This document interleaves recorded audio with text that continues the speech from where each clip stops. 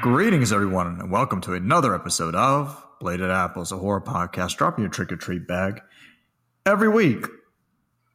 So far every week. We got this. We're coming back at you. We're back on track. We usually are good for 2 or 3 weeks. Then something will change. Before life happens and we just don't do it anymore. I'm Rocky. I'm Blaze. And this week we are doing a year in review of 2002. Some of our favorite little things. late. A little late, but you know, the last episode was about a week late, and this pushed it a little bit, but we still want to go back and kind of highlight the things that we really love from 2002 and, you know, horror and other things. We'll be talking about our favorite horror films. I think we should have some honorable mentions too. Oh yeah, for sure, because 2002 was just a really, really good year for horror. Until near the end of the year, I was watching like mostly all the new releases were all like genre films. Yeah. So there's a lot to talk about there, but I also have a top 10 list of non-horror films. So I slipped one in there. I slipped my favorite horror movie of the year in there. But I try to keep the rest of the list not horror. So we'll go through there, talk about that stuff as well. You didn't put the top 10 in the schedule. I didn't plan for that. Yeah, but I didn't know if you had a top 10 of regular movies or not. No, I don't. Okay. Of new movies that came out last year. But yeah, other than that, we got a whole lot of news to go through. Sure fucking do. Well, there is a boatload of news that happened, along with a couple of new movie reviews.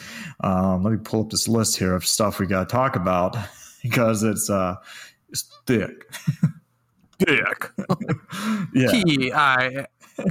THICC. All right. So, where should we start? How about the sad news? Which one? There's a couple. All the sad news first. Okay. And then we'll bring you down and we'll pump you up. Okay, so Pierce Haggard passed away. Yeah. Sad. For anybody that doesn't know Pierce Haggard, he directed Blood on Satan's Claw, which is a personal favorite of me and Blaze's. Yeah, it is one of the best folk horrors. It's so whenever you talk about folk horror as a genre, which in recent years has had kind of a resurgence of popularity with Midsommar and The Witch. Oh, yeah. But as far as the subgenre of folk horror goes, there's definitely a trinity. And everybody knows what the Holy Trinity is. That Blood on Satan's Claw, the original Wicker Man, and Witchfinder General. Also known as Conqueror Worm. But Pierce Haggard directed Blood on Satan's Claw, which is underrated. If you've never seen it, it's awesome. Go watch it. Sometimes it pops up on Shudder. I don't think it's on there right now, but they usually put it on there. I think it's on Tubi. It's on Tubi right now? I think so. I finally got a Blu-ray copy of it through Severin. When they first put it out, I missed the release. But, I'm trying to get tape. Yeah, I want good that luck with tape. that. Yeah, I know. It's probably not happening. Yeah. Then they re-released the Blu-ray for Black Friday this past year. So I was able to nab one. They're like, hey, we're going to have a limited number of these available. So I finally got it. But yeah, if you guys haven't seen Blood on Satan's Claw, check it out. But very sad, he passed away. But in weirder sad news, Julian Sands is missing. Yeah, he went missing in the mountains after a hike. And if you don't know Julian Sands, if you listen to our show, you probably best know him from the Warlock series. Yeah, Warlock series. We talked about a movie with him in it, though, didn't we? I'm sure we did. Wasn't there some movie that he popped up in that we talked about? Or no, he was in. Was he in Gothic? But we didn't talk about that on the show. Hold on, let me see. Oh yeah, I think No, we did talk about Gothic. No, we didn't. No, we didn't talk about. We mentioned that we watched it, but he plays Percy Shelley in Gothic. But yeah, he's mostly known for the Warlock series of films, Arachnophobia. What else? He's been so much. Naked Lunch, Cronenberg. He was in that. I think he was in a couple Cronenberg films. But he's just one of these guys that's around a lot. Let's see. Yeah, I guess we didn't talk about a movie starring him. I thought we did. So weird. And of course, most recently, he was in Glenn Danzig's spaghetti western. His vampires. What the fuck is it called? Death Rider. Yeah, if that ever gets released. Dude, it had a premiere 2 years ago. Yeah, and that's when people laughed at places I wouldn't laugh. He said that about Veronica. He didn't even say that about. Oh, that was Veronica. Yeah. That's right. He said the premiere of Veronica, but I want release Death Rider, you coward. We all know it's bad. Just release it. I hear it's a little bit better than Veronica, but I hear it's pretty awful. But Julian Sands is in that. I think as the bad guy. But anyways, Julian Sands is went missing. The details about the story. He went hiking in the mountains, I believe in California, and let me double check that. But he went missing, and they've sent people out looking for him, and have had no luck so far.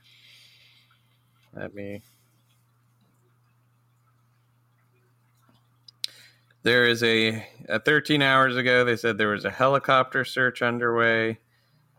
He went missing hiking near Mount Baldy. Baldy. So, yeah. 2 days ago now. Yeah. That sucks. I hope they find him. I do, too. You say he's been missing for 2 days. Yeah, something like that. Yeah. Well, I hope they find Julian Sands. He's definitely... one of those character actors that pops up a lot, and I'm always happy to see him. It'd suck if something bad happened to him. But yeah, that's all sad news. Do we have any other sad news to talk about? Yeah, my fucking life. Nobody wants to talk about that. That's all right. Yeah. That's the end of it. Yeah. Let me see. So, a trailer we didn't talk about last week. A couple of trailers that came out. We did talk about Beau is Afraid last week.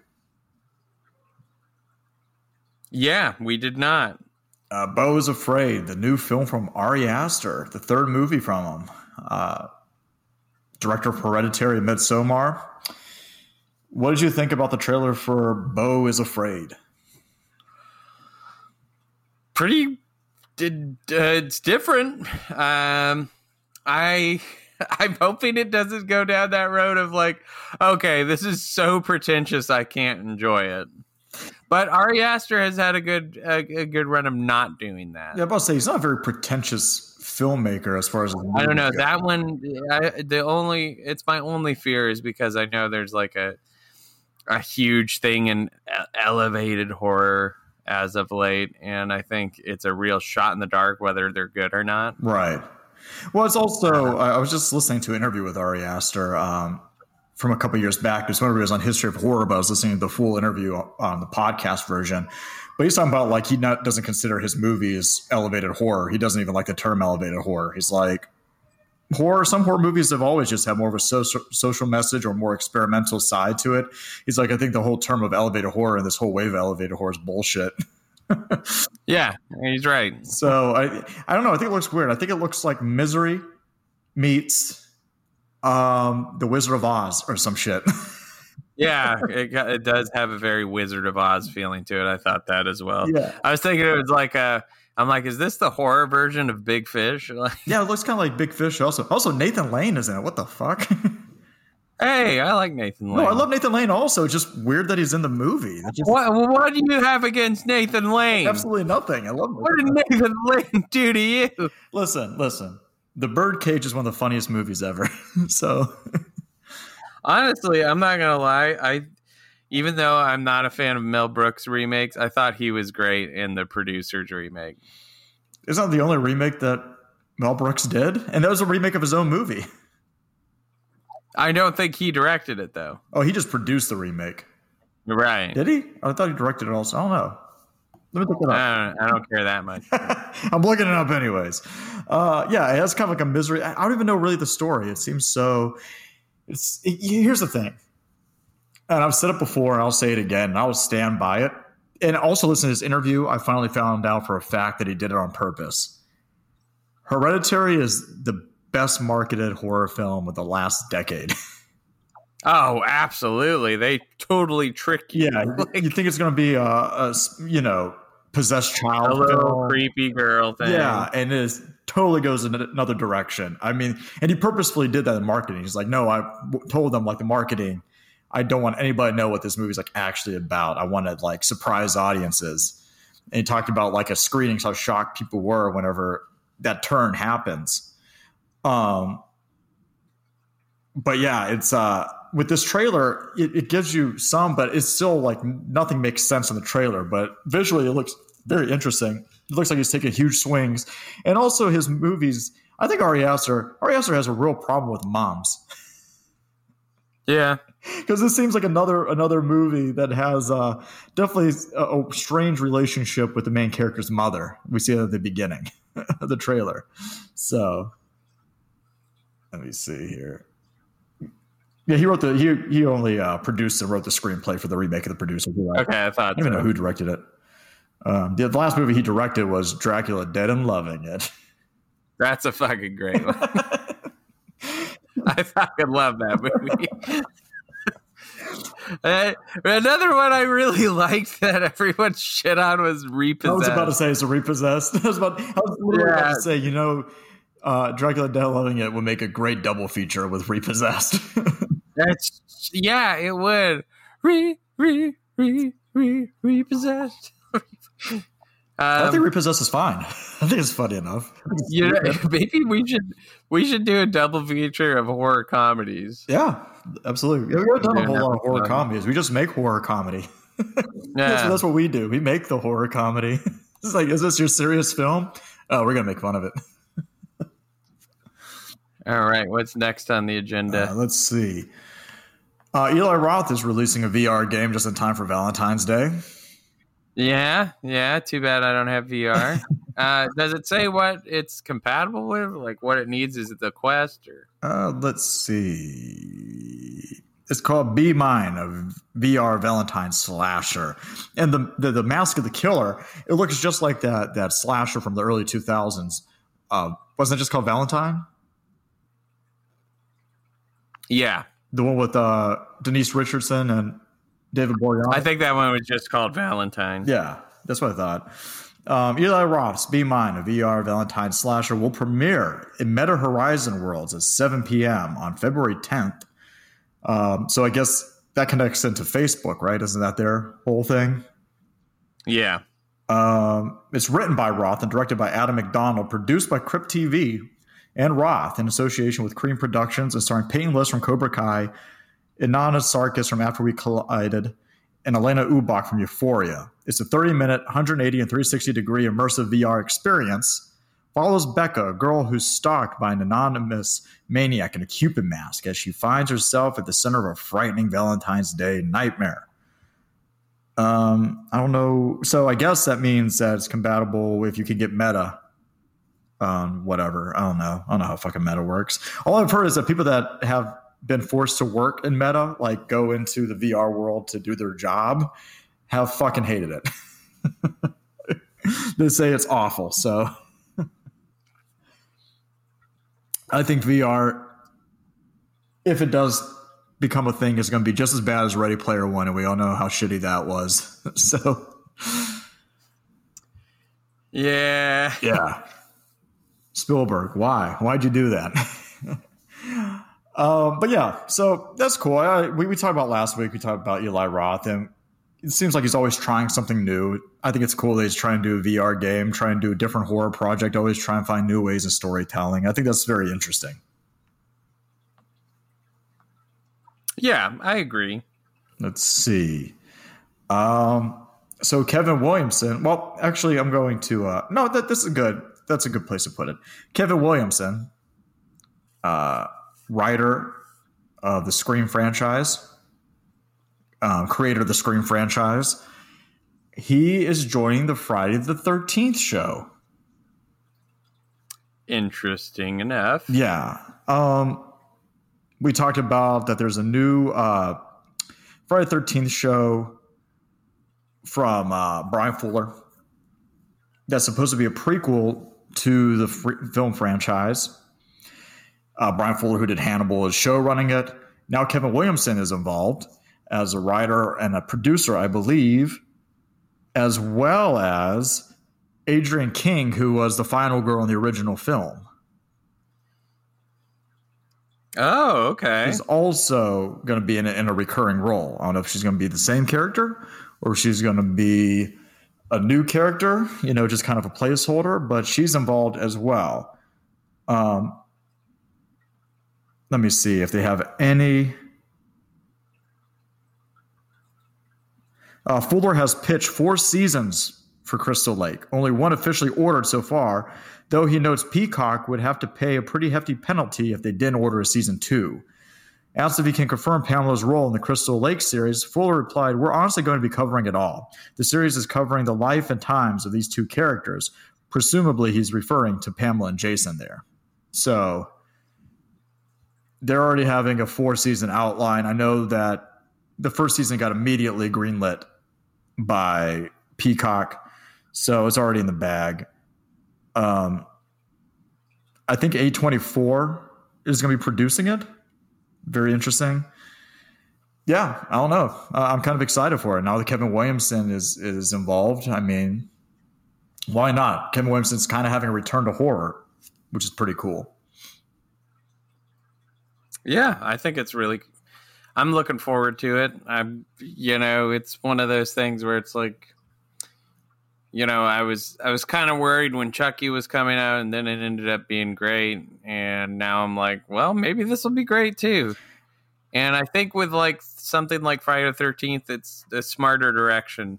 Although they said they're working on a movie as well. Yeah, I heard that. That was another piece of news that came out. Is that was it Sean Cunningham? Is that the creator of Friday the 13th? Yeah. Sean Cunningham? His last is Cunningham. But he said that he finally won the rights. I know we talked about this a little bit before. I don't know if it's done, but he's developing a Friday the 13th reboot as well as a House reboot. I don't like that idea. Well, I think he produced the original one. I don't give a fuck. You love your House. I do, and it doesn't need to be done again. It was done as well as it could be. The House reboot is both an update and reimagining of the classic series, centering around the birth of a haunted house. Huh?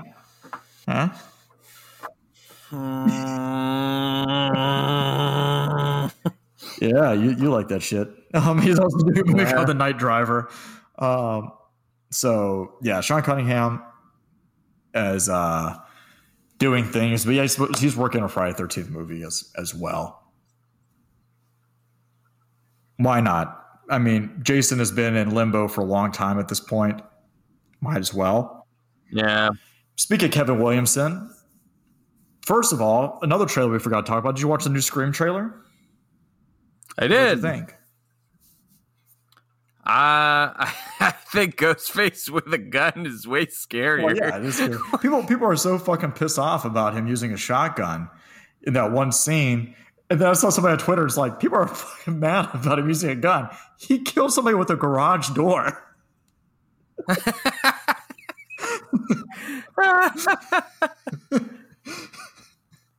You know what? I'm excited. Of course, whenever the news came out, we covered it about Neve Campbell not being involved, and that's upsetting, and that sucks. And it seems like they kind of gave her a raw deal. And I mean, you have to know your worth. Yeah, and she does know her worth, and that's why she walked away, because they basically slapped her in the face, and I don't blame her. You know, whenever they try to take advantage of it, especially with how long you've been with the series, I get it. But I am excited about the movie. I am excited that we're getting Ghostface in the big city.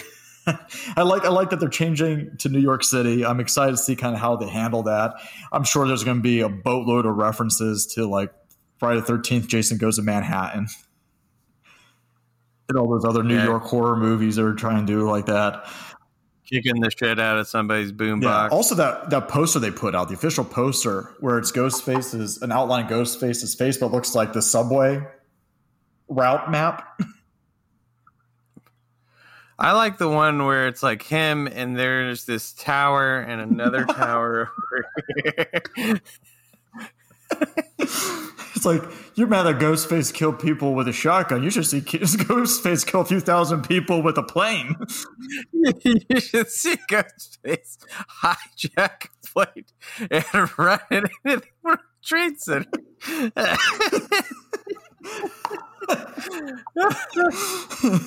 That's what I needed from the Scream franchise this whole time. He's like, "What's your favorite scary movie?" They're like, "Final Destination." He's like, "I got this."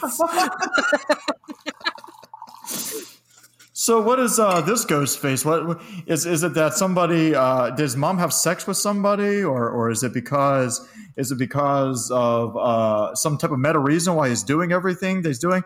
Oh no, this Ghostface built a time machine and destroyed the Twin Towers. Makes sense. That's a Scream movie that we all want. Yeah. No, I think the trailer looks good. I mean, it'll probably be coming up when we're talking about our best of 2022, but I'm sure we're going to be talking about Scream because we both enjoyed it. I think. I know I enjoyed it. Yeah, I liked it. I thought it was good. And there was another January movie that came out. We'll be talking about another January movie that came out this year. Yeah, the next one's coming out in March, right? Yeah. March. Yeah, I mean, they greenlit and shot that thing fast. Yeah, they really did. Fast. But yeah, the trailer looks cool. I like it. Jenna Ortega is becoming quite the Scream queen between this and X and Wednesday, and all that shit. So good for her. Let's see. Also speaking of Kevin Williamson put out Return to Horror a week ago with a new movie that he wrote and produced, a new slasher called Sick. Kind of flew right under the radar until like the week of it being released. We're like, hey, Friday the 13th, we're putting out Kevin Williamson's a new slasher from Kevin Williamson, who, as mentioned before, hasn't really worked in horror in a long time. I mean, of course, he wrote and produced and created Scream, writing 3 of the original 4. He did 1, 2, and 4. 3, which is the weakest of those 4. Of course, he wasn't involved in because of different reasons. He wrote The Faculty and I Know What You Did Last Summer, as well as creating Dawson's Creek. He is the king of the 90s. Yeah, and real. Then years later, he created the show Vampire Diaries, which I never watched. Terrible. Not enough blood and sex like True Blood, so I just didn't.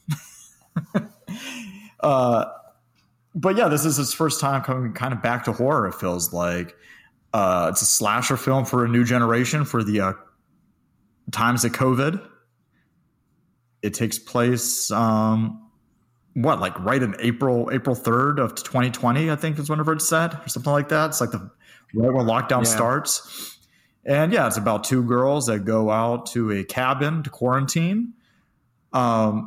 And a killer starts stalking them while they're quarantined out this cabin in the middle of nowhere. What'd you think about it? It's good. There are some parts that seem a little silly without to me. Spoiling anything. Yeah.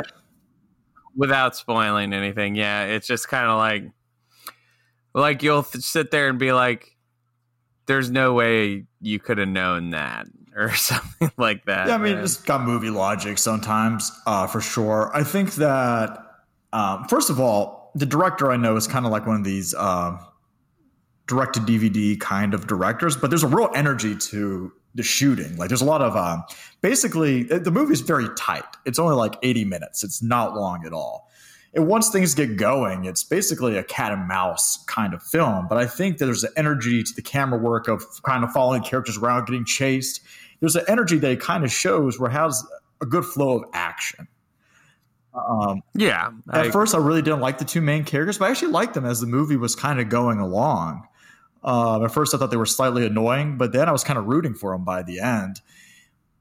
But there is, when it's finally unveiled what's going on, because like Scream, there is a twist.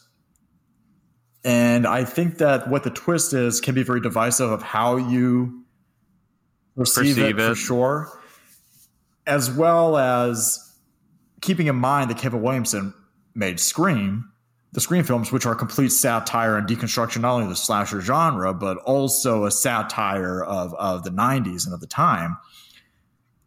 I don't know if Sick can be taken as a real cutting satire. It could also be taken very poorly by certain people that might find it maybe a little used in a way that may not have been intended. Exactly. So I took it as a satire when the unveiling is, but there's definitely one of these things where it's like, I can see where people may take it the wrong way.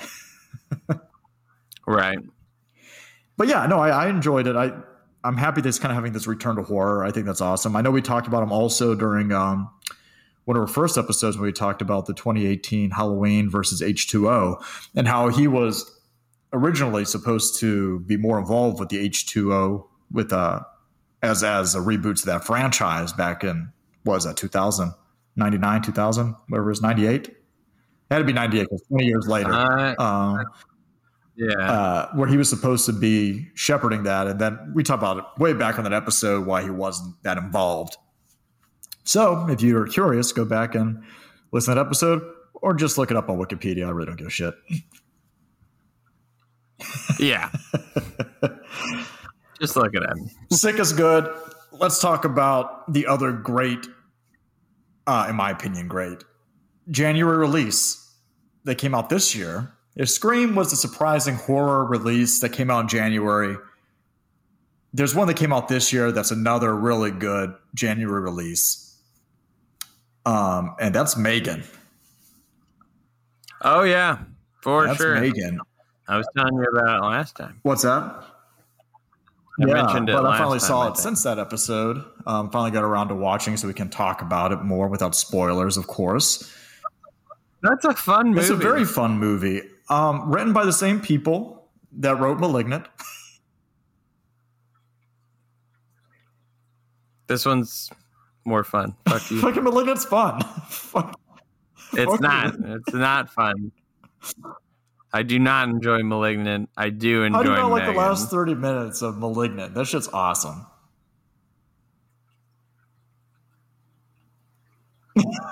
I just don't.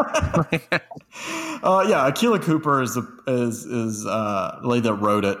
She wrote *Malignant*. Also wrote *Hellfest*, which I know. See, I didn't hate *Hellfest*. A lot of people shit on it, but I didn't think it was the worst thing I've ever seen. Like, I thought it was a perfectly capable slasher movie. For sure. Is there anything new in it? No. But is it fine to watch? Yeah. But do you realize who directed Megan? Shut up. No, I don't. Gerard Johnstone. I don't. Gerard Johnstone directed a movie I know you're a fan of. He's an Australian director, or New Zealand director, rather. Sorry. People get pissed off. You say New Zealand. Australia instead of New Zealand. A New Zealand director who directed Housebound. Oh, really? He's the same director. I loved Housebound. Housebound's a fun little independent horror film, a New Zealand horror film that has. Whenever I learned that and I watched Megan, I was kind of like, oh, I can completely see it has that kind of.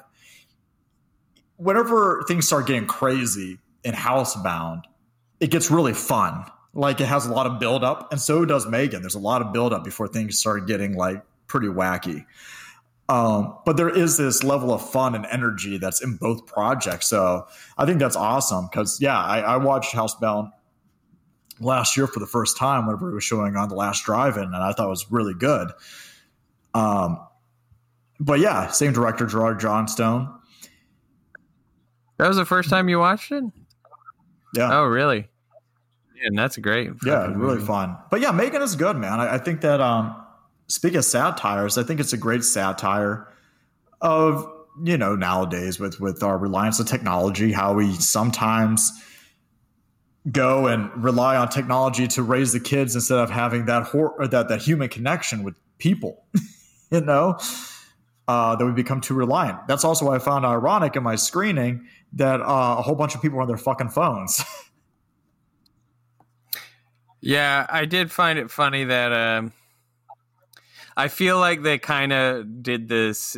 They kind of did an homage to the scene where Chucky first reveals himself in Child's Play to the mom, like where it's like, "You fucking bitch! I'll teach you to fuck with me." Yeah, and I thought they kind of did that at the end there, which was really fun. Yeah. I mean, the whole thing is fun. I think that Megan is already like one of those characters that can just be iconic, you know, in the horror. Yeah, and you know, something I will definitely say that helped me is I didn't go in expecting something brand new. Like I knew what I was going in for. I'm like, this is a fucking like crazy killer doll. Like, yeah, we have tons of killer doll movies, but if you're okay with that and you go in and watch it, you'll have a great time. If you're going to be like, oh, it's no different than like this or this or this, and I'm like, then go watch it. Like if absolutely. I think it definitely sets itself apart as becoming something that's totally its own. And sure, you can say this Child's Play for a new generation because in some ways it is, or a Devil Doll, or you know, there are Puppet Master, 1,000 killer toy films that have come out. Dolls, Evil Tunes, any of them, Evil Tunes, sure. It's but it does have something on its mind. It does have a sharp wit to and satire. Also, does a lot with this PG-13 rating. You know, it's not gory because of the PG-13 rating, but it gets away with a good amount of stuff. They got some good stuff in there. Like there was a couple kills in there I was impressed by, and I was like, damn. The part where somebody gets shot with a nail gun and goes through their hand. Yeah, that's exactly what I was thinking. I was like, that's wow, you got away with that. There's another part where somebody gets killed after falling down a hill. That's what I'll say. I won't say how they die, but they get away with a good little amount of blood. That happened. I mean, it's just a fun movie. It is. And also, we talked a couple weeks ago about the news that Blumhouse and Atomic Monster are looking to combine forces, which is, of course, Blumhouse, Jason Blum's company, and James Wan's company. This is a collaboration between them. So, I mean, if we're going to be getting things like this and stuff like that, and we already talked about, hey, that's a good business idea to make them a horror powerhouse, like have it all in one place. Why not? You know? So, I mean, if that's the preview, and I know they're doing The Nun 2, which is going to be written by the same lady. I didn't like the first one. I don't know if she wrote the first one. Let me see. She didn't write the first one. But she's writing the second one. So it could be better if she brings any kind of the energy that she brought to Megan or Malignant. Malignant. You were the nun the whole time. The nun takes off her what's it called? the head part of oh fuck, what is that? Oh man, that's gonna drive me crazy. It's not a shawl. No, there's a special name. But the headdress on the nun's uniform, and then there's a head. There's a face on the back of her head. That's also a killer doll. So wow, man, like immediately searching for nuns headpiece, I just get a bunch of like pornographic looking nuns. They're like, hey, you want to be a slutty nun for Halloween, for Christmas? Like, you want to be a slutty nun for Christmas? It works. Habit. Yeah. She takes her habit off, the nun does, and she has a doll head on the back of her skull. It's like, I'm trying to see some connective tissue in the last two movies she wrote. But yeah, I mean, they immediately greenlit Megan 2.0, which is a sequel coming out 2025.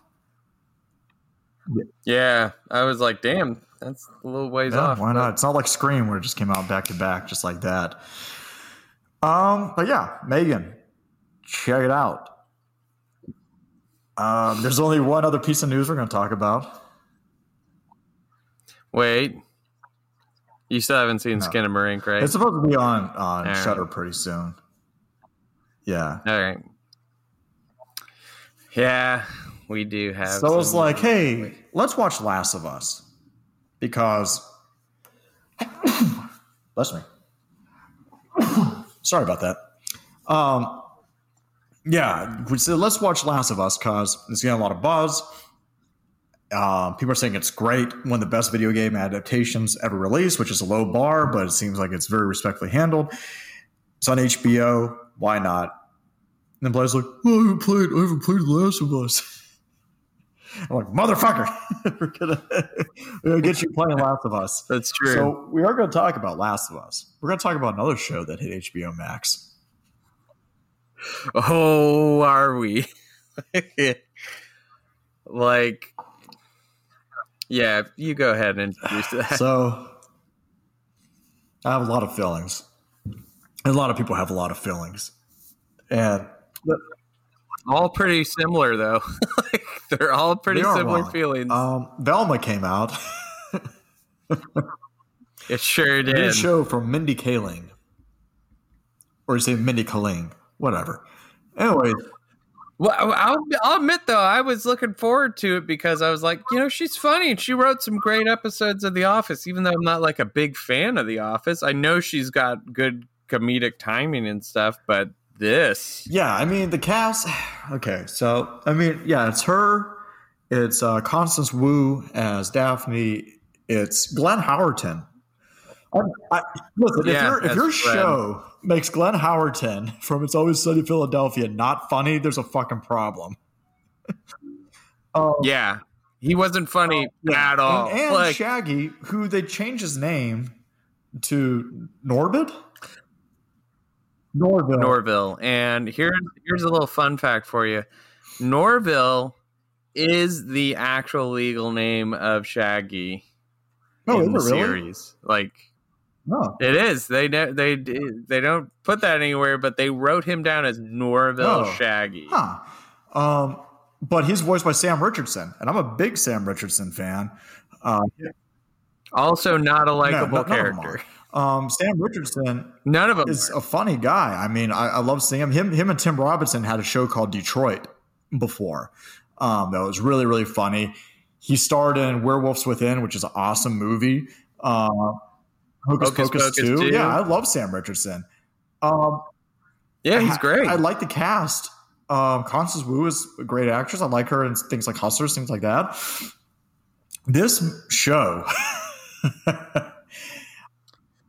I don't want to sound like people are like, oh, well, you're just being a hater, like whatever. You don't like that it's woke. It's not that it's woke. That's not the problem. Is that it's woke. It doesn't really have anything to say, but insists upon its own self-importance. Yeah, it really does. And it's very much like this, like, number one, you're tearing down pretty much everybody. It's kind of hateful. In the show. Like, the whole thing is super hateful. It's a very hateful show. And I mean, it's like they go after fat people. They go after fucking, like, hot people. They go after... it's like, oh, like, this woman's story sucked because it wasn't that good. It's like, wait, what? Like, whose side are you on here? Like, and the jokes just are, there's no point to them. Like, they don't have a setup. They don't have a punchline. It's just, hey, I'm going to say something that's, open-minded. And it's like, for what reason? Yeah. Right, yeah, absolutely. It's, first of all, okay. I mean, the most shining example of everything, like people that get mad about, like, well, they changed the race of people. I don't give a fuck about that. I don't care if they change the race of the characters. That's fine. The thing is that why is it a Scooby-Doo show? Like, okay, I get that's a prequel, so Scooby-Doo isn't even a character in it. But, like, it has such little respect for the other characters and who they are or anything that there have been better satires and reimaginings of these characters that have already been done. look at the fucking Scooby-Doo movie that was written by James Gunn from the 2001. Remember that? Like the live action film? Yeah, it was a satire, tongue-in-cheek. There's, of course, them very heavy-handedly making fun of like all the different relationships between the characters, but still kept up with the energy of the original cartoon, right? And if you read James Gunn's original script and what he originally wanted to do with it, it was way more edgy, but still respectful to the characters. This is just it. It's not those characters. Feel like it has characters. It hates. It feels like it openly hates all the characters of Scooby-Doo. Yeah, like I mean, how do you take something like Velma Dinkley and make her unlikable? So unlikable. It's like this is our main character, and like she's narcissistic. She makes fun of the dude who her best friend, quote unquote, who she makes fun of because he says he loves her. Like it's like, what the fuck? Like you're just a mean person. Yeah, like, they're doing the same shit, and they did the same thing in Wednesday also. I don't know why this is a thing where it's like, okay, we're going to bring this franchise back, and we're going to reimagine it for a new generation, and we're going to give the main character a clairvoyant superpower. No idea why that is a It's like we're getting the thing. Supernatural power. They can see when murders happen and, you know, these things. It's just like, why is that such a trend now? But yeah, Velma it's not funny. The jokes are in poor taste. They aren't clever. And the thing is, whenever you do satire, if you're making fun of something, you can't punch down. Right? You can't punch down. Right. And that's with a lot of comedy. If you punch down, it's not funny. And all this show has is mean-spirited jokes that are just punching down. Like there's not saying anything, but they're trying to be so meta with everything that it's too much. Also, I don't care to see fucking Daphne's tits. Like, what is this? Like a furry porn? Like the opening scene, like I felt like it was supposed to be a reference to Carrie, where they're all in the shower at the beginning of Carrie. But they're here having these like Kevin Williamson-esque talks, but like it doesn't matter what they're saying. like what they're trying to be meta about isn't like an interesting insight or really deconstructing anything. They're just saying a lot of generalizations about the genre. Yeah, and also just some of the things they do with like Fred's character and stuff. It's just like, what is all this? Like what? Like how they characterize everybody, making Shaggy such a sad sack. What they do with Fred, how things are handled, how Velma acts, just everything. It's just such a bad show. It is like it ticks every box to what makes a show unwatchable. Absolutely. And you know, and at first, like I did have like this little panic in my head watching it. I'm like, oh fuck, am I out of touch? Like, am I fucking wrong here? And I went on and I started just looking for everybody, like every kind of reviewer I could, and everyone pretty much generally hates the show. What did it beat out on IMDb? It beat out fucking Dragon Ball Evolution, which is like the worst reviewed movie to be released, and this beat it out. Like that tells you something, because if you have watched Dragon Ball Z or Dragon Ball and you watch Dragon Ball Evolution, you're gonna want to blow your fucking teeth out the back of your head. Like, and and I love fucking Scooby-Doo, so I was really excited for this show, and I was excited because Mindy Kaling was doing it, and it just doesn't work. Like it really doesn't. Like there's no character that is likable in this show. Like they don't give you one person who you're like, oh, you know, I can relate to that, or he's fine and he's funny, or she's funny, or she's nice and she does this, or they, you know, it doesn't matter. Like there's not one likable character. You have nobody to sympathize with, and that's a big problem. You need to have somebody that you can root for, but everybody is so shitty. Like everybody is awful. And if the plot is that her mom, she believes that her mom So one of the running themes, I guess, throughout the season, I'm not going to watch it, but is that her mom disappeared. And she believes her mom was kidnapped or killed. But for a second there, they think their mom just like left. Their mom like ran off. And to be honest, I don't blame her because everybody's fucking awful. Her mom had the Yeah, I'd be like, I need to get the fuck out of this place.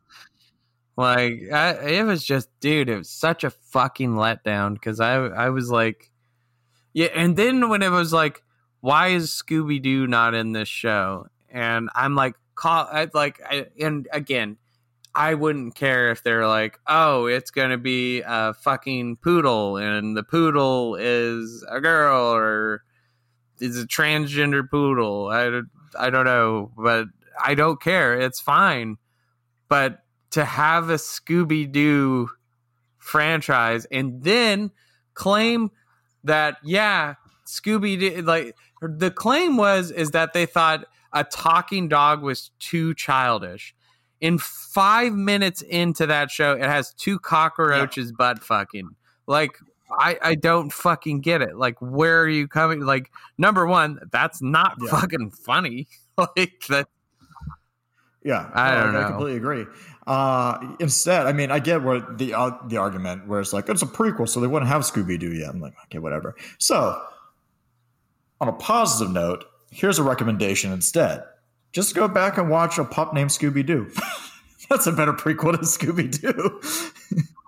Where they're all kids. Yeah, it's actually cute and fun.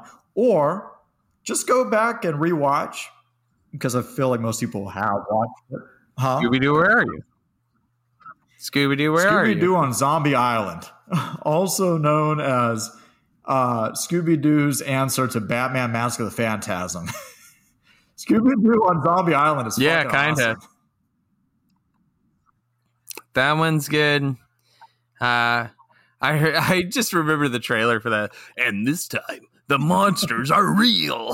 It takes such a left turn because that movie is like, yeah, it's zombies and they're in New Orleans, they're in the bayou, and there's voodoo, and they're not even werewolves, they're like a witch rock band of some sort. Yeah, it's so fucking weird. It's awesome. Werecats. Yeah, that movie's awesome. It's kind of scary also for Amber. Yeah, for a kid, of course. Yeah. I would say that, or even though it's not a great show, it's got fucking Vincent Price in it, and just watch the 13 Ghosts of Scooby-Doo. Yeah, 13 Ghosts of Scooby-Doo. Watch anything with Velma. What was the one where they were Shaggy and Scooby were watching like it not an orphanage, like an all girls monster school? You remember that they had the little mummy and the little werewolf girl? And I remember watching the shit out of that one as a kid. But I can't remember what it was. Yeah, I can't either. I remember the characters vividly, but yeah, watch anything that's not Velma. Go look at a wall for 30 minutes instead. Like, honestly, I'm amazed that it like. I thought it would be like publicly like nope, canceled like already by now because just the universal hatred. What got greenlit for a second season? They also say it's the biggest viewing for an animated show on HBO, but I mean, there's not a lot of competition for that. I don't know what other cartoon shows come out on HBO recently. I mean, of course, the people are going back and rewatching like Todd McFarlane's Spawn, but I can't think of another cartoon that came on HBO Max. So, like, yeah, of course it's going to have the most viewers for that. There's no competition, really. I don't know. Well, it just kind of blows me away that they'd even greenlight a second season because nobody fucking likes it. Like, it's like, yeah, it got a lot of views. And now it's like, are people hate watching it? Yeah, because I have, like, every time an episode comes out, it's like, this one's worse than the last. This one's worse than the last.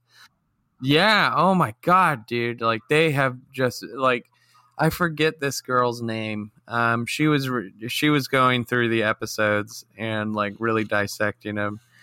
And goddamn, she tore him apart, like, and for good reason. Like, she was showing the clip she was talking about, and it was like, oh my fucking god, like, why did they think this was funny? Yeah, it's not good. It's irresponsibly made, I feel, and just not great. Just watch any other Scooby-Doo. You watch those. I mean, they're hit and miss, but I like the live action Scooby-Doo films. You know, I think that they were satirical enough of the source material. Watch those. Like, I mean, James Gunn wrote them.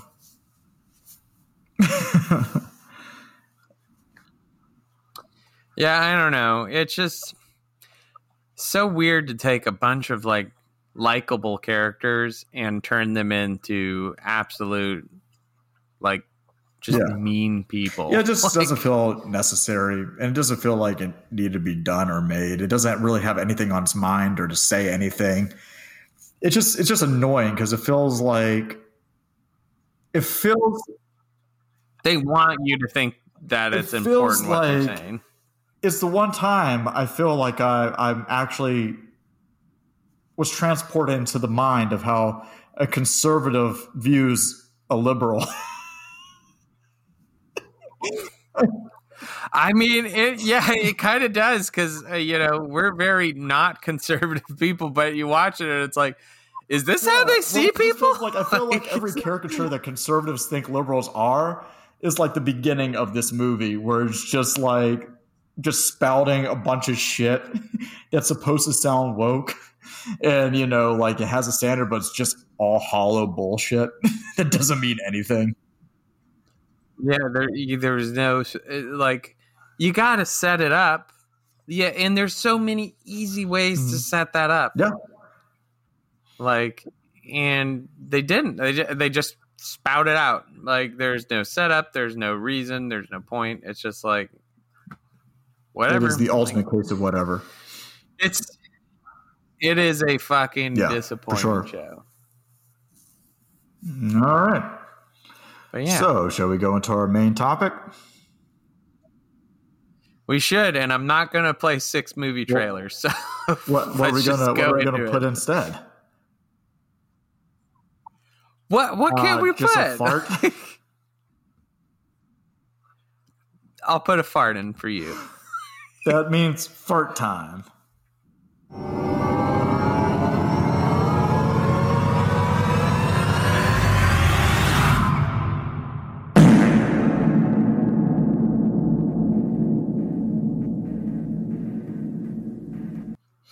All right, 2022 was hell of a year. Sure was. Don't let the fart misguide you to think of that. It was a shitty year for horror, because it's actually a very good year for horror and genre films in general.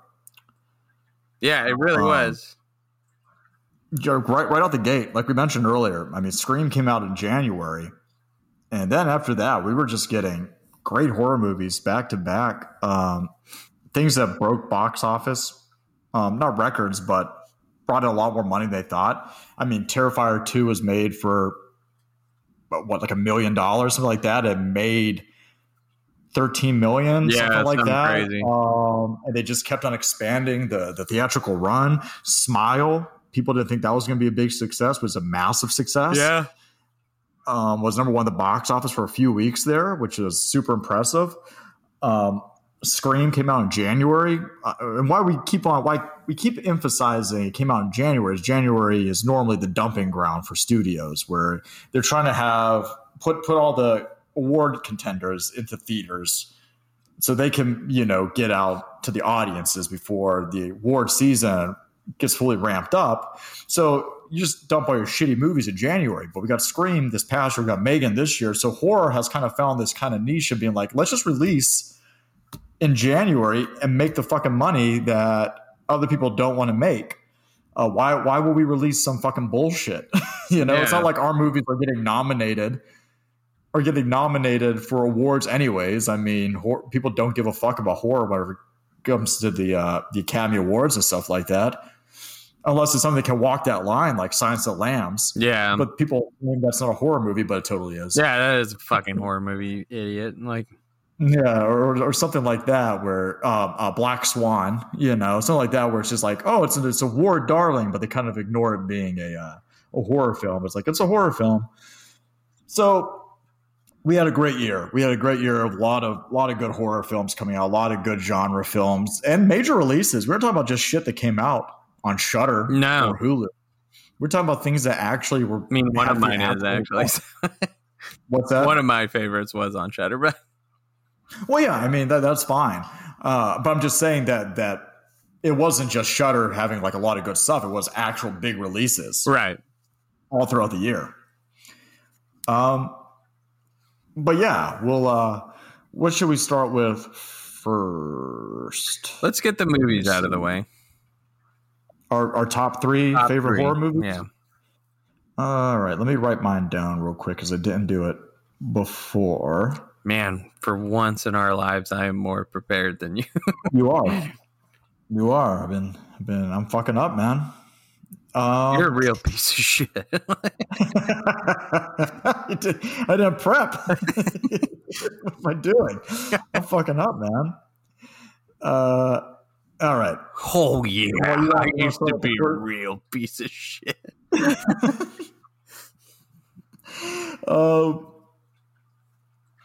Let me see. Is there anything else I want to throw on here? All right. You want to start? Sure. Do we want to go like from like 3 to 1 or 1 to 3? 3 to 1. 3 to 1. Yeah. Well, so we decided to do our top 3 favorite horror movies that we love.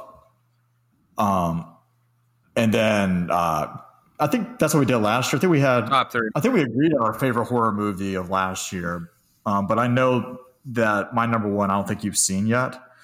So I know that we aren't going to have agreements on that. Mm. I have a feeling my number one is close to your number one, though. Yeah, it probably is because I think I know what your number one is. Yeah.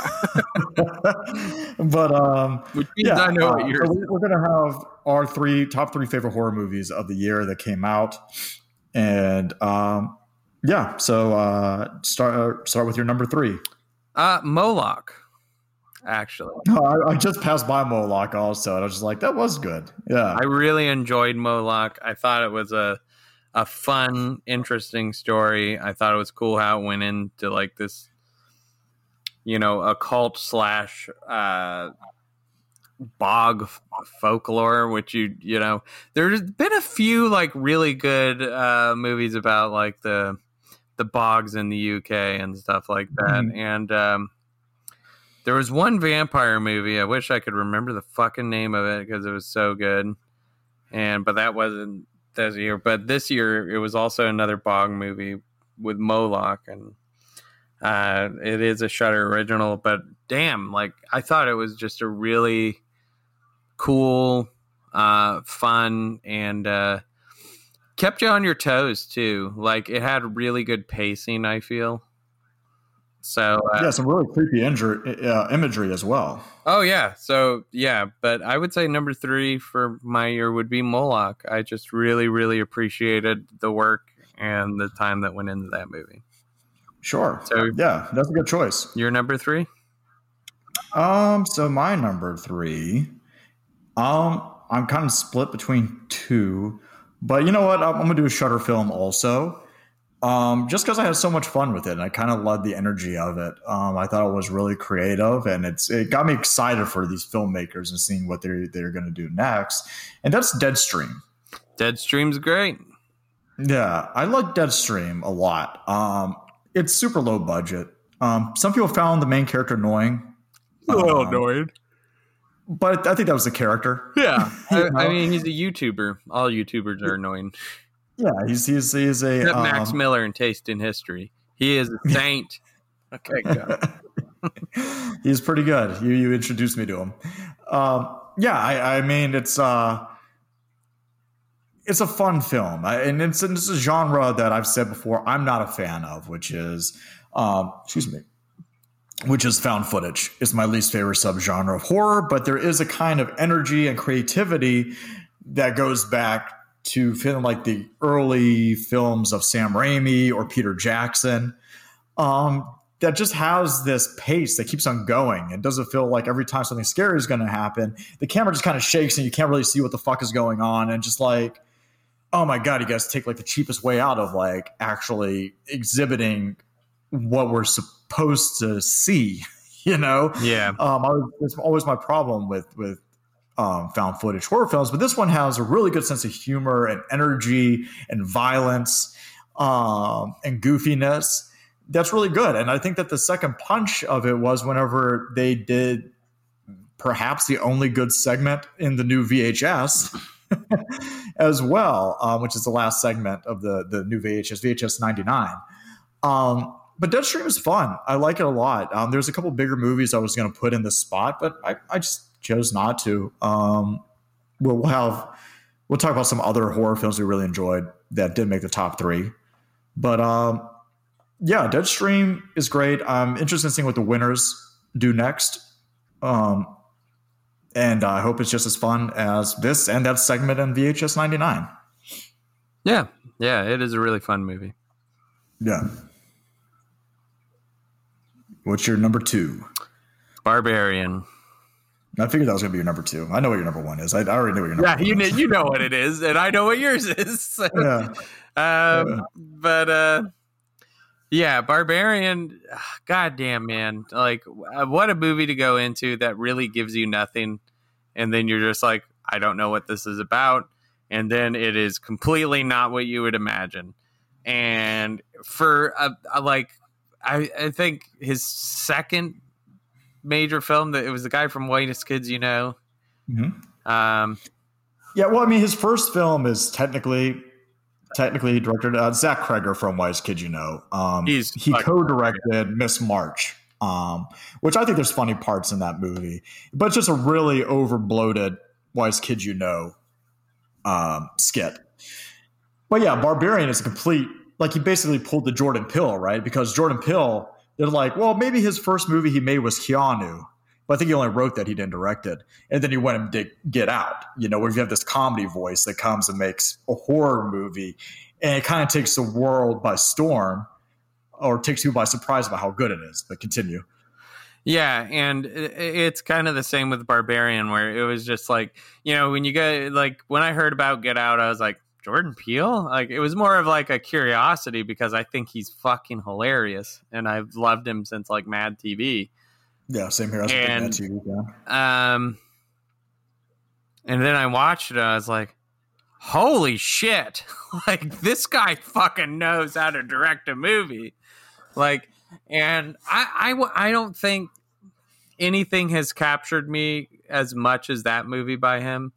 But I will say that with Barbarian, it was another one of those instances where I'm like, well, how good can this be now that I know who the director is?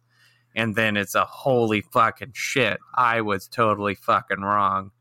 Like, it's amazing. Like, it is just, and I also didn't even know Richard Brake is in the movie, which is always fucking good and shit, unless it's Munsters, which isn't his fault. Yeah, but he's good in that. He is good in that. That's the only good part about the fucking movie. Yeah. Well, that and Grandpa. Grandpa's pretty good in it.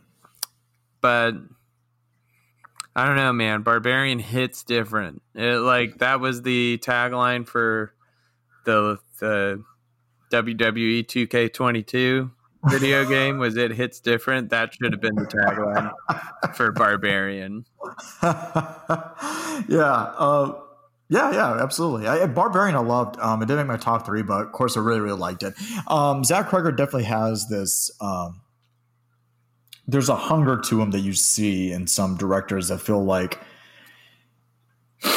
they need to prove themselves on their first like major feature, because he tries so many different things. I mean, there's all kinds of different shots and lighting and weird ways of moving the camera, where there's a lot of steady cam, but there's also a lot of, you know, handheld camera work, as well as like a POV shot at one point that's pretty intense, along with the spoilers. There's a flashback sequence that's all like fisheye. It's like a fisheye lens. It's like really weird looking. The coloring is completely different. He's trying so many things, and for the most part, I think most of them land without being distracting. Barbarian is fun. It's a good movie. It's twisty, it's turny. I was a little like when people were like, "Don't tell anybody anything about this movie," like. Don't spoil anything because it's such a surprise. I really wasn't like, I love that there was a respect in not spoiling it, but also I didn't think it went too left field to where it was too much of being like, whoa, that was such a crazy fucking twist. But still, there are twists and turns. That's good. Yeah, there's stuff you don't want to get rid of. And I think just like we were talking about with Ari Aster earlier, it's a smart idea to mislead people with a trailer. Yeah, the marketing was really good about it because it really doesn't show a whole lot. I think some of the worst spoilers that came from it while they were marketing it was having Justin Long show up on talk shows. Yeah, probably. I don't think they should have had him doing the press. I think they should have just had Skarsgård and I can't remember the actress's name, and she's fantastic in it. She was really good in that. Georgina Campbell and Bill Skarsgård should have done and Zach Cregger should have done all the promotional. They shouldn't even had Justin Long make appearances on fucking shows. I think that was a spoiler in and of itself. But Barbarian is great. It was a big surprise. I didn't know how it was going to turn out when I first saw the previews. I was sort of interested, but I was vastly surprised by it. Yeah. All right, you're number 2. My number 2 is The Black Phone. Really? I mean, yeah. I enjoyed The Black Phone a lot. I just it didn't make it in my top 3.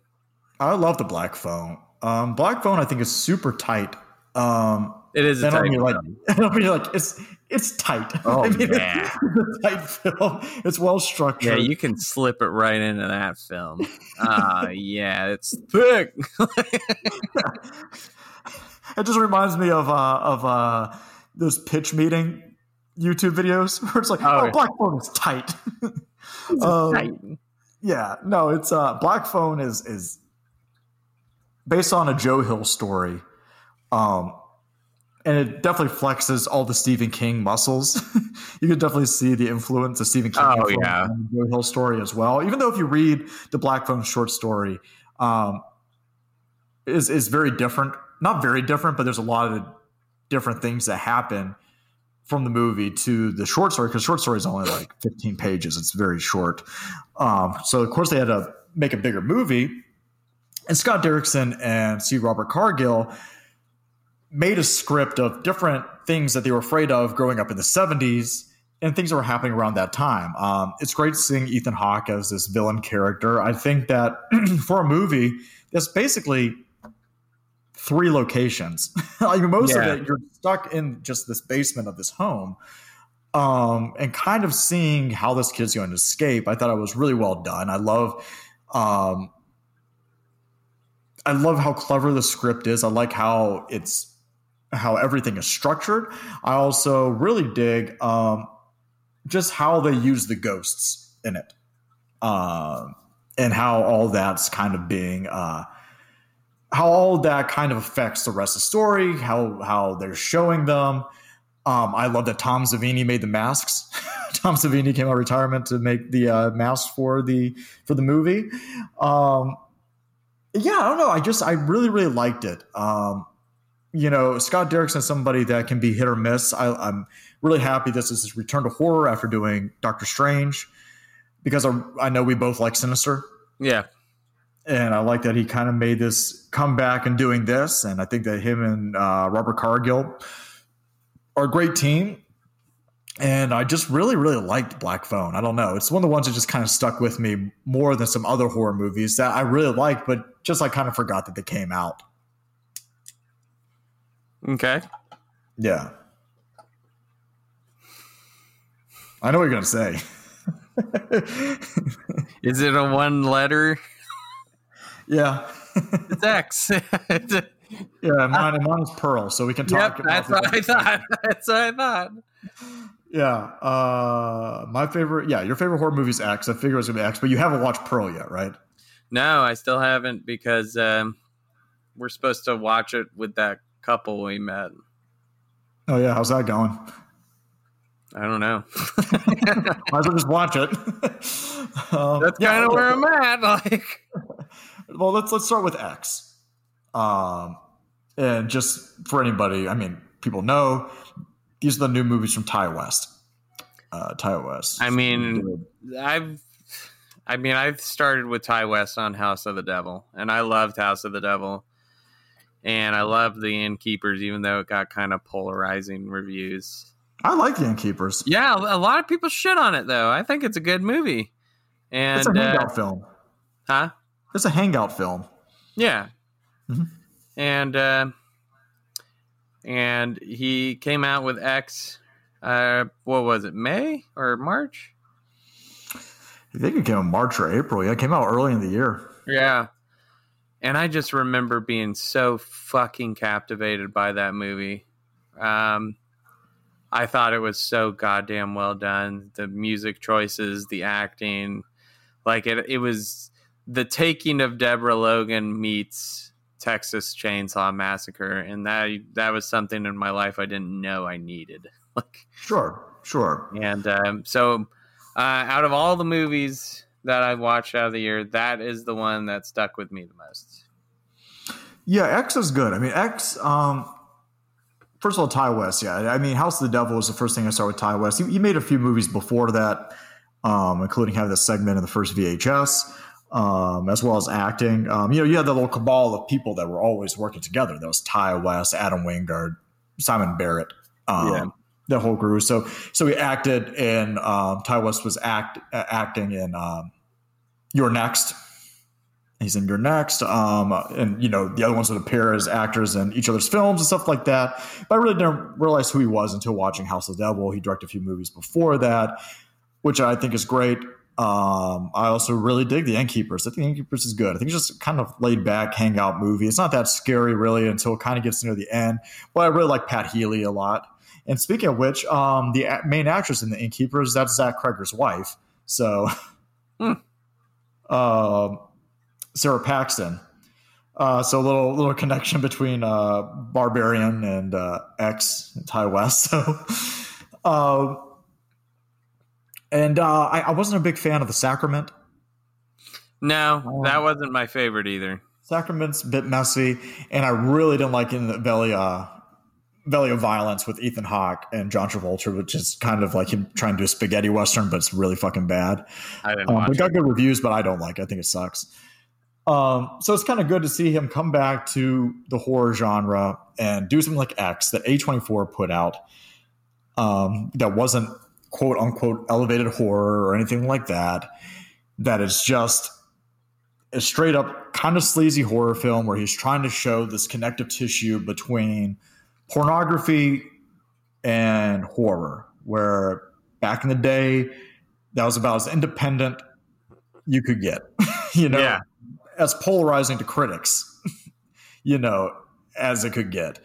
And kind of showing the similarities between these two and making this amalgamation. I don't know if the statement always is that I don't know if he makes a huge case with the movie of being having an actual statement about it, but we do get a really fun horror movie. I think that Brittany Snow has some really great moments in there as the lead actress in the porno, and them kind of comparing to what it means to be a porn actor and all this. Kid Cudi's very good in it. Yeah, he is. Kid Cudi's very good in it. He's been popping up a lot of movies recently, and I think that's awesome. Jen Ortega again. There definitely is that energy. And there's also this statement of sexuality and getting older and mortality and all this stuff, where some of it hits, some of it doesn't, but it's still such a fun movie that I can't really hold it at fault. But why I chose Pearl as my favorite is that Pearl does something that a prequel or sequel should, and that's elevate the movie that's connecting to. And I think Pearl being a prequel to X actually makes X better. Learning the backstory of the titular Pearl, who was one of the antagonists of X, and learning what her thing was, where did she come from, what's her story. It's also a pandemic film. because it takes place during the pandemic of was it the 1920s? Yeah. So it feels like it has a little similar tissue to what's going on now. Pearl is beautifully made. It's people usually compare it to a Wizard of Oz horror film version of Wizard of Oz, which I mean, really, Wizard of Oz is already a horror film, so I don't know what the fuck they're talking about. In some ways, it is, especially Return to Oz.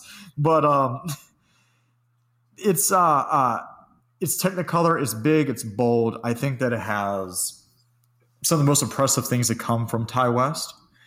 I think that Mia Goth is incredible in it. There's one part that people keep on talking about, and rightfully so, where there's this incredible monologue near the end of the movie that Mia Goth has as a one-shot monologue, and it's so fucking good. It's so good, Blaze. I'm excited for you to watch it. And I think that everything and learning about this character, and then you start seeing kind of things make more sense in X that felt a little like, well, why is that a thing, or this or whatever. But just learning about her character and just the atmosphere and how everything is portrayed and this feelings of tension, because it's not like X, where X is a lot more of a slashery kind of sleaze fest. It is way more of a character piece. But when the violence happens in Pearl, since it's so much more sparse, it has a real impact, and you're just waiting for this other shoe to drop the whole time. There's so much tension in it. I loved X also. I love Pearl. I think it's awesome that he basically secretly shot a trilogy. Like, people didn't even know that Pearl was a thing, and he tagged it as the teaser trailer as an after credits thing onto X. It's like, oh yeah, I shot another movie at the same time while we were in New Zealand. And now we're going to get the third part of the trilogy this year, right? Yeah. Sure. Maxine is coming out this year. Yep.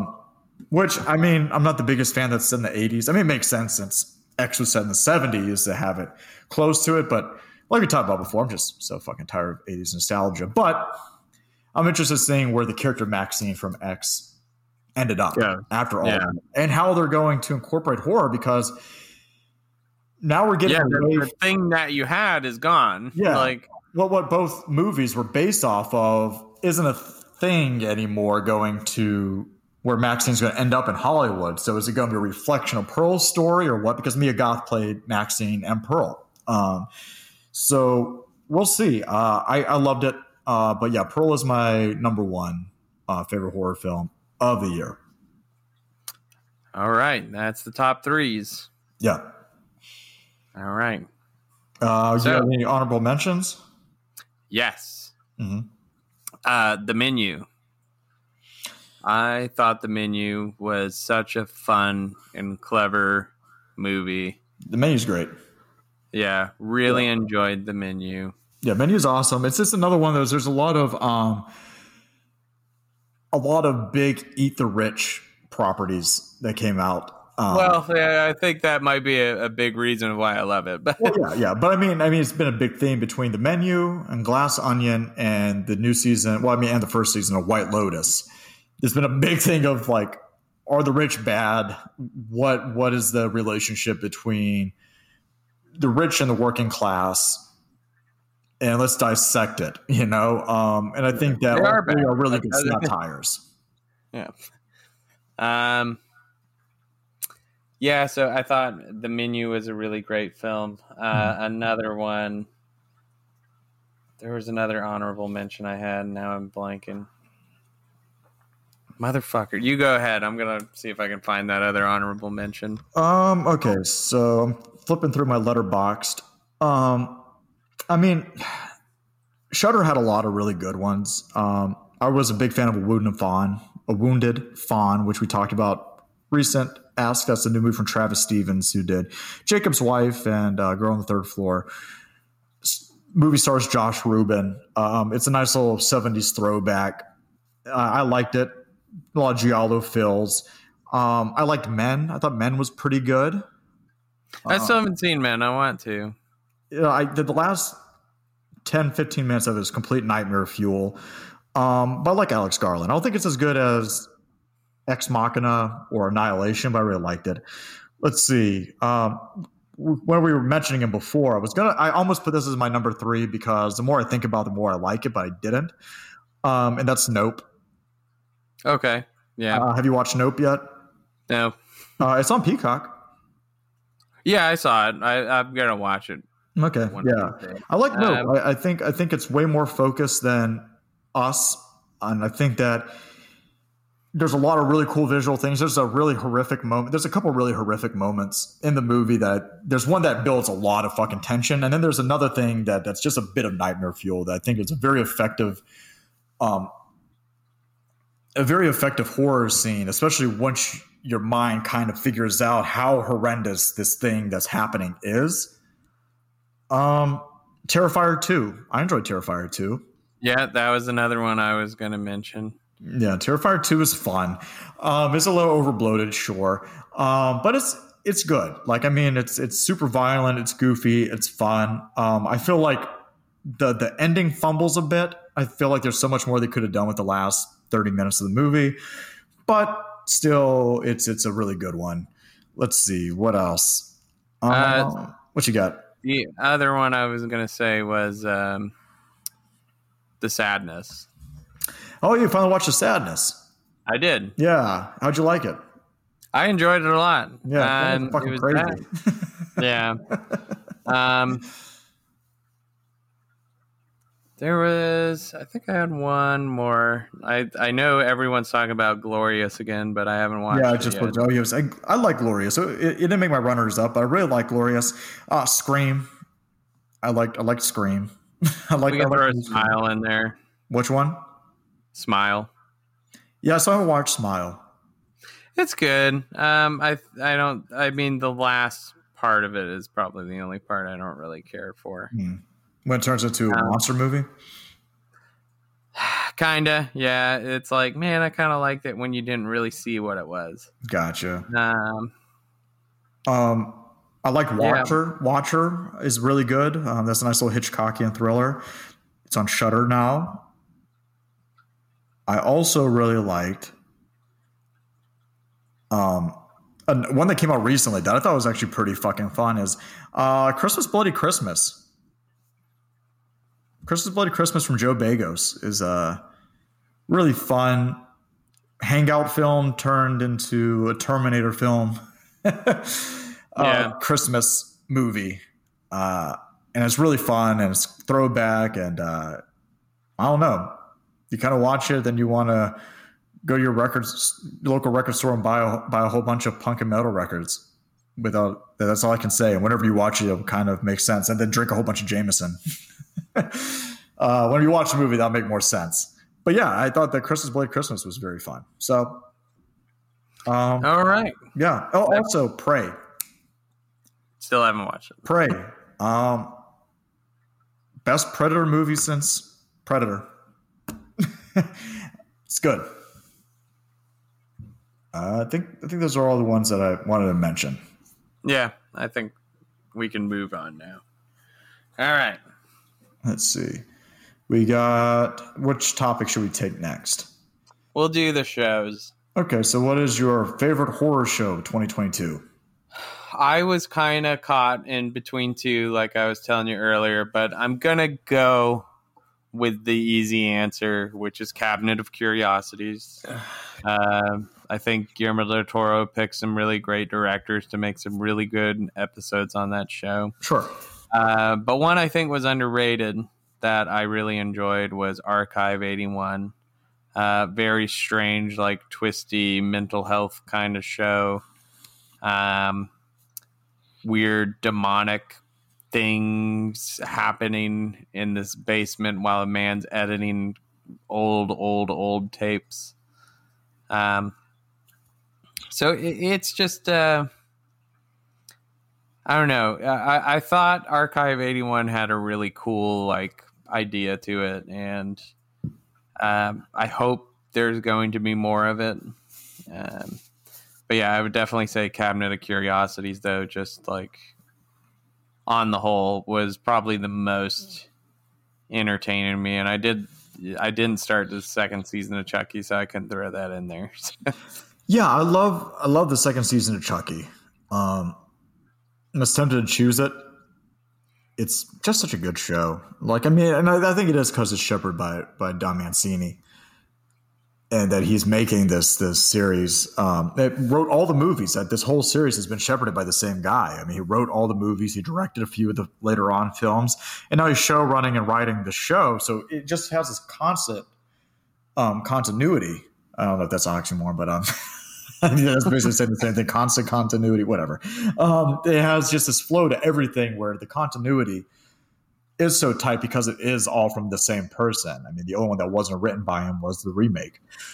Right. But yeah, I mean, Guillermo del Toro's Cabinet of Curiosities is amazing. But instead, since you chose that, I'll choose Midnight Club.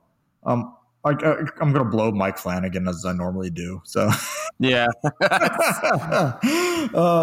Is it as good as Midnight Mass? No. Is it as good as Haunting of Hill House? No. But I think it got kind of underrated. I think that people kind of, I don't know, it felt like people really weren't talking about it at all, but I think it has this emotional impact that most of his shows do have. It's smartly written, and it has fully fleshed out characters and some really great acting. Also, Heather Langenkamp is in it, which is a pretty awesome ad, having her, of course, a nod to the Nightmare on Elm Street films, but there's also definitely a Nightmare on Elm Street Part 3 influence on Midnight Club, since it does take place in a rehabilitation, or not rehabilitation center. Well, I guess a rehabilitation center. Not sick home. What do you call it? Where all the kids have like different ailments, like hospice. It's like a hospice. Hospice. Yeah. But it's definitely kind of like the psychiatric hospital for Nightmare on Elm Street Part 3, and now the Heather Langenkamp, was Nancy, came back as Nancy for that one, and now she is the kind of the headmaster of the hospice there, kind of the the main doctor there. It's a nice little throwback to that, but yeah, it's Mike Flanagan doing Mike Flanagan shit. It just didn't get the reception that his other shows got.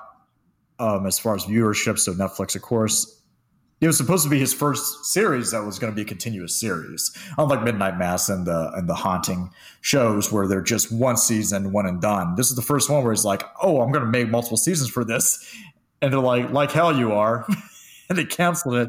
Well, Netflix has been having a lot of weird shit going on, and they were even talking about how like, even if something's doing good, for some reason Netflix is canceling it, and there's some weird business thing behind that. Well, it's something that we mentioned a handful of episodes ago, and I've been meaning to kind of go into a little bit more. Whenever I said that Shudder was in trouble because of AMC, AMC was having a big mix up there, and it affected Shudder, where they had to lay off a whole lot of people. It's not just an AMC and Shudder thing. It's an all streaming services thing. Streaming services are trying to figure out kind of what the math is between viewership and how they're making money and what they're allowed to put out and how much that's going to hurt their budget and how if it's making money back for them, and kind of just trying to figure out this middle ground of, oh, well, have we hired too many people?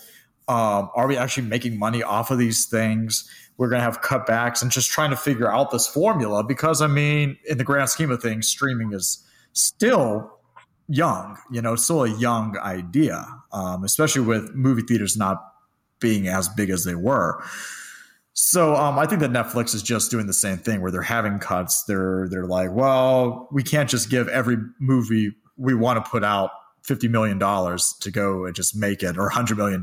We can't do what we did with The Irishman, right? Or anything like that. So I don't know, man. I think that Mike Flanagan, of course, he's not going to be at Netflix much longer. They said his next projects are going to be at Amazon, except for his adaptation of Fall of the House of Usher, which will be on Netflix. It's going to be, from what he said, his Giallo influenced take on Edgar Allan Poe story. So I am excited for that. But yeah, he's going to Amazon. I mean, so I don't know if them canceling the show was just because they knew he was leaving or what, or if he's going to take that show over there. But Midnight Club is good. I really liked it.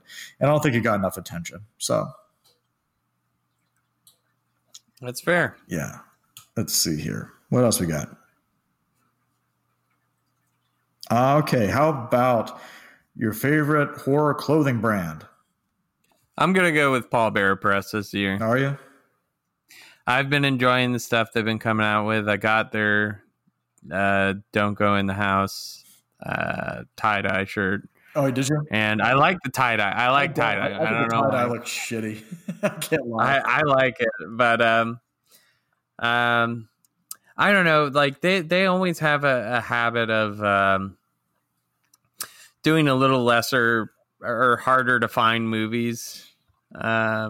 Oh yeah, it's all like exploitation films and exactly. Like, it's like I love Cavity Colors and everything like that, but it's like, it's like I don't really want a shirt of I Know What You Did Last Summer. Yeah, I mean, I don't know who I'd put. I think Fright Rags had a better year this year than the previous year. Yeah, last year sucked. But I'm going to go with Cavity Colors again. I think I chose them last year also. I think Cavity Colors is just has fun designs. I think that I'm more excited about their stuff that they're putting out than Fright Rags or Paul Bearer Press. And I just don't think Paul Bearer Press is consistent enough. But I've also been buying a lot of stuff from Gutter Garbs. Oh yeah, Gutter Garbs, buy a shit ton from them. Gutter Garbs has really been. I really enjoyed their stuff. But I'm going to say Cavity Colors. I just think they're the most consistent. Even though I haven't been buying as much clothing recently, I like the releases. I mean, they're putting out Bubba Hotep clothes, so fuck them. So fuck Fright Rags. Until you put Bubba Hotep clothes on, I don't give a shit. Yeah, I do want the Bubba Hotep stuff. Yeah. All right. How about your favorite horror kill? What was your favorite kill in a horror movie this year? I won't lie. I know it's a cheesy and dumb answer, but it is that long, dragged out kill in Terrifier 2. Like, I just fucking loved it so much when it was like, man, you've been like stabbing this girl for like 28 minutes, and then it's like, oh, he's coming, he's back, and he's got salt. Like it's something about like just realizing like how ridiculous it is. Yeah. That was probably my favorite, to be honest. My favorite is when Brittany Snow. Spoilers. When Brittany Snow gets killed in X. I love that gator kill. That is a great one. I love the gator kill in it. But I also love the kill in X whenever the sound guy gets killed in front of the headlights. I just like visually how that all looks. Yeah, with Don't Fear the Reaper and shit. Yeah, the blood is covering the headlights and changes the color. It's a very giallo kind of death scene. But yeah, I think the gator kill in X is definitely my favorite one. I don't know if there's any other ones. There's another kill that happens. There's a kill that happens in Nope that I think is pretty horrific, but I'm not going to go in detail since you haven't seen it. But that's up there also. All right. How about your favorite? I don't have an answer for this because I've literally played nothing really this year. Right. What is your favorite horror video game of 2022? It has to be a game that got released in 2022. Yeah. Well, sir, this one may come as a shock to you because I've never talked about it on the show. Oh, boy. And that's because it is so fucking good. And that is The Thirstiest Time of the Year. No. Got me McGobble nuts for a second. No, it is the game Madison. Okay. That game has everything you could want in a horror game. Madison, number one, is available on consoles. You can play Madison. Okay. Rocky, you can play it, and you should because it's fucking terrifying. It is 10 out of 10 pages. You play as a young boy.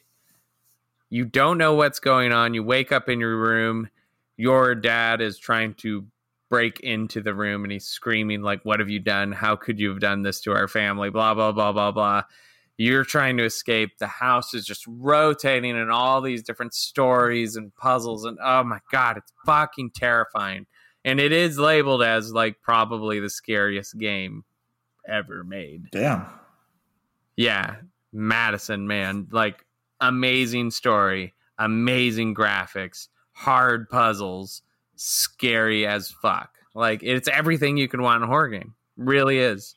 And so it was either between that or Martha is Dead. Martha. But I didn't. Martha. Your Martha is dead too. But no. So 100%. That award goes Bladed Apple's 2022 Video Game Award. Madison. I'm sure that means absolutely nothing to you. It gets the Pagey. It gets the Pagey Awards. It gets the Pagey for 2022. That's what we call it. That'll get the Pagey. And, it'll be a picture of Paige not really paying attention to give me a side thumbs up because she doesn't really want to listen to what I'm saying. Does that happen a lot? Every day. I was telling her about Julian Sands yesterday. She's like, Blaze, I don't know who that is, and I don't give a fuck. I'm like, all right. Paige, check out this new guitar. Never mind. Yeah. Well, the only game I was going to play before this, just so I could choose one, was going to be Evil Dead, but so I haven't played it. Yeah, same here. No, dude. Honestly, if you have a choice, like, I know Evil Dead's supposed to be fun and everything, but you need to get Madison. Okay.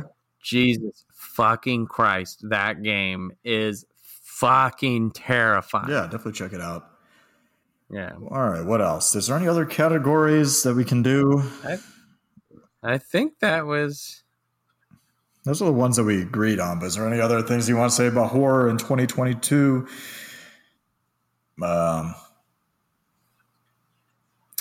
I'm trying to think. Got a favorite horror theme? I was gonna say best Shudder original, but we already picked our favorite Shudder movies. Yeah. So. Is your favorite? I don't know. I can't say. Also, I mean, if it was a Midnight Club, but I think it'd be cheating. I would have just chosen Last Drive-In. Oh yeah, that's cheating. That's my favorite show. When's the new season coming out? Huh? When's the new season start? I don't know. Probably in May or June. I don't know if there's going to be a Valentine's special though coming out in a couple weeks. They haven't announced it yet. Yeah, I haven't heard anything about that. I'm worried that the shakeup of Shudder is giving them a little bit of pause on production. I don't know. Oh, that would be a nightmare. Yeah. That would be a fucking nightmare. Yeah. Let's see.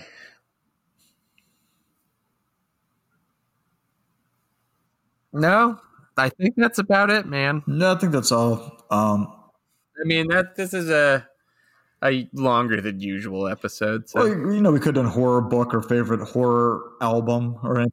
I don't fucking read. I didn't read enough new releases to justify choosing a new book. I would just say like Fairy Tale or something like that. And that's not really like horror. It's just the new Stephen King book. And I really enjoyed it. I really enjoyed the Clive Barker book, the stuff about all of his creations, everything like that, and about Hellraiser and all that. That was very good. But yeah, not enough to choose a favorite of the year. I know that people really liked Clown in a Cornfield 2. I heard it was very popular. People really loved that. I just read the first one recently, so I can't talk about the second one, but I know people really like it. And I don't know. It's and with albums, I don't know. And I haven't listened enough to soundtrack releases to be like, this is the favorite. This is the best soundtrack. This is the best music of horror this year. So, no, we're bare bones in it, but that's fine. Like, I think we had enough to talk about. Yeah, I think you got enough content. Yeah, you want your fucking content. Here it is. Exactly. Pieces of shit. All right. Do we have another segment? No, that was the video you game with segment. Madison. Yeah. That was what you're going to talk about, Cabinet? Okay. Yep. Well, So that is the episode then. yes, sir. That is the year 2022 wrap up. That is the episode. Thank you guys for listening. It feels weird only having one break. Yeah, it does. That one break is going to be for a 2-second fart. I gotta find a wet one, like a juicy one. And then the end of the episode just needs to be a really long fart.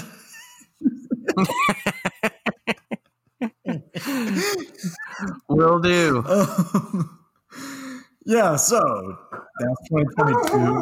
Holy shit. Dogs are freaking out. Okay, we're sorry. It won't be that long of a fart. Jesus Christ. That was weird. Somebody just bashed in my door and scared the shit out of me. Well, that's the scare to wrap up. Nina, we're done. It's okay. But next episode, I don't know what we're talking about. Do we know what we're going to do next? Shut the fuck up! I think that's what people are telling us to do every episode. Let's do a poll. We haven't done a poll in a while, and the last time we did a poll, we didn't follow it. We did eventually. Well, kind of. We reversed the order, but yeah. So, but yeah, we'll do that. We'll do a poll. Okay. Yeah, we'll do a poll of our Alrighty. not two favorite movies. We'll do 2 movies that we were interested in talking about and doing a poll on them so you guys can choose because we don't know what the fuck we want to do. Thanks to Stephen Mize for doing our artwork. You can follow him on Instagram as Stephen Mize, Meisse, or at Crawling Panther Tattoo. That's a tattoo parlor that he tattoos out of in California. Awesome guy. Check him out. Thanks to Blaze for putting the episode together.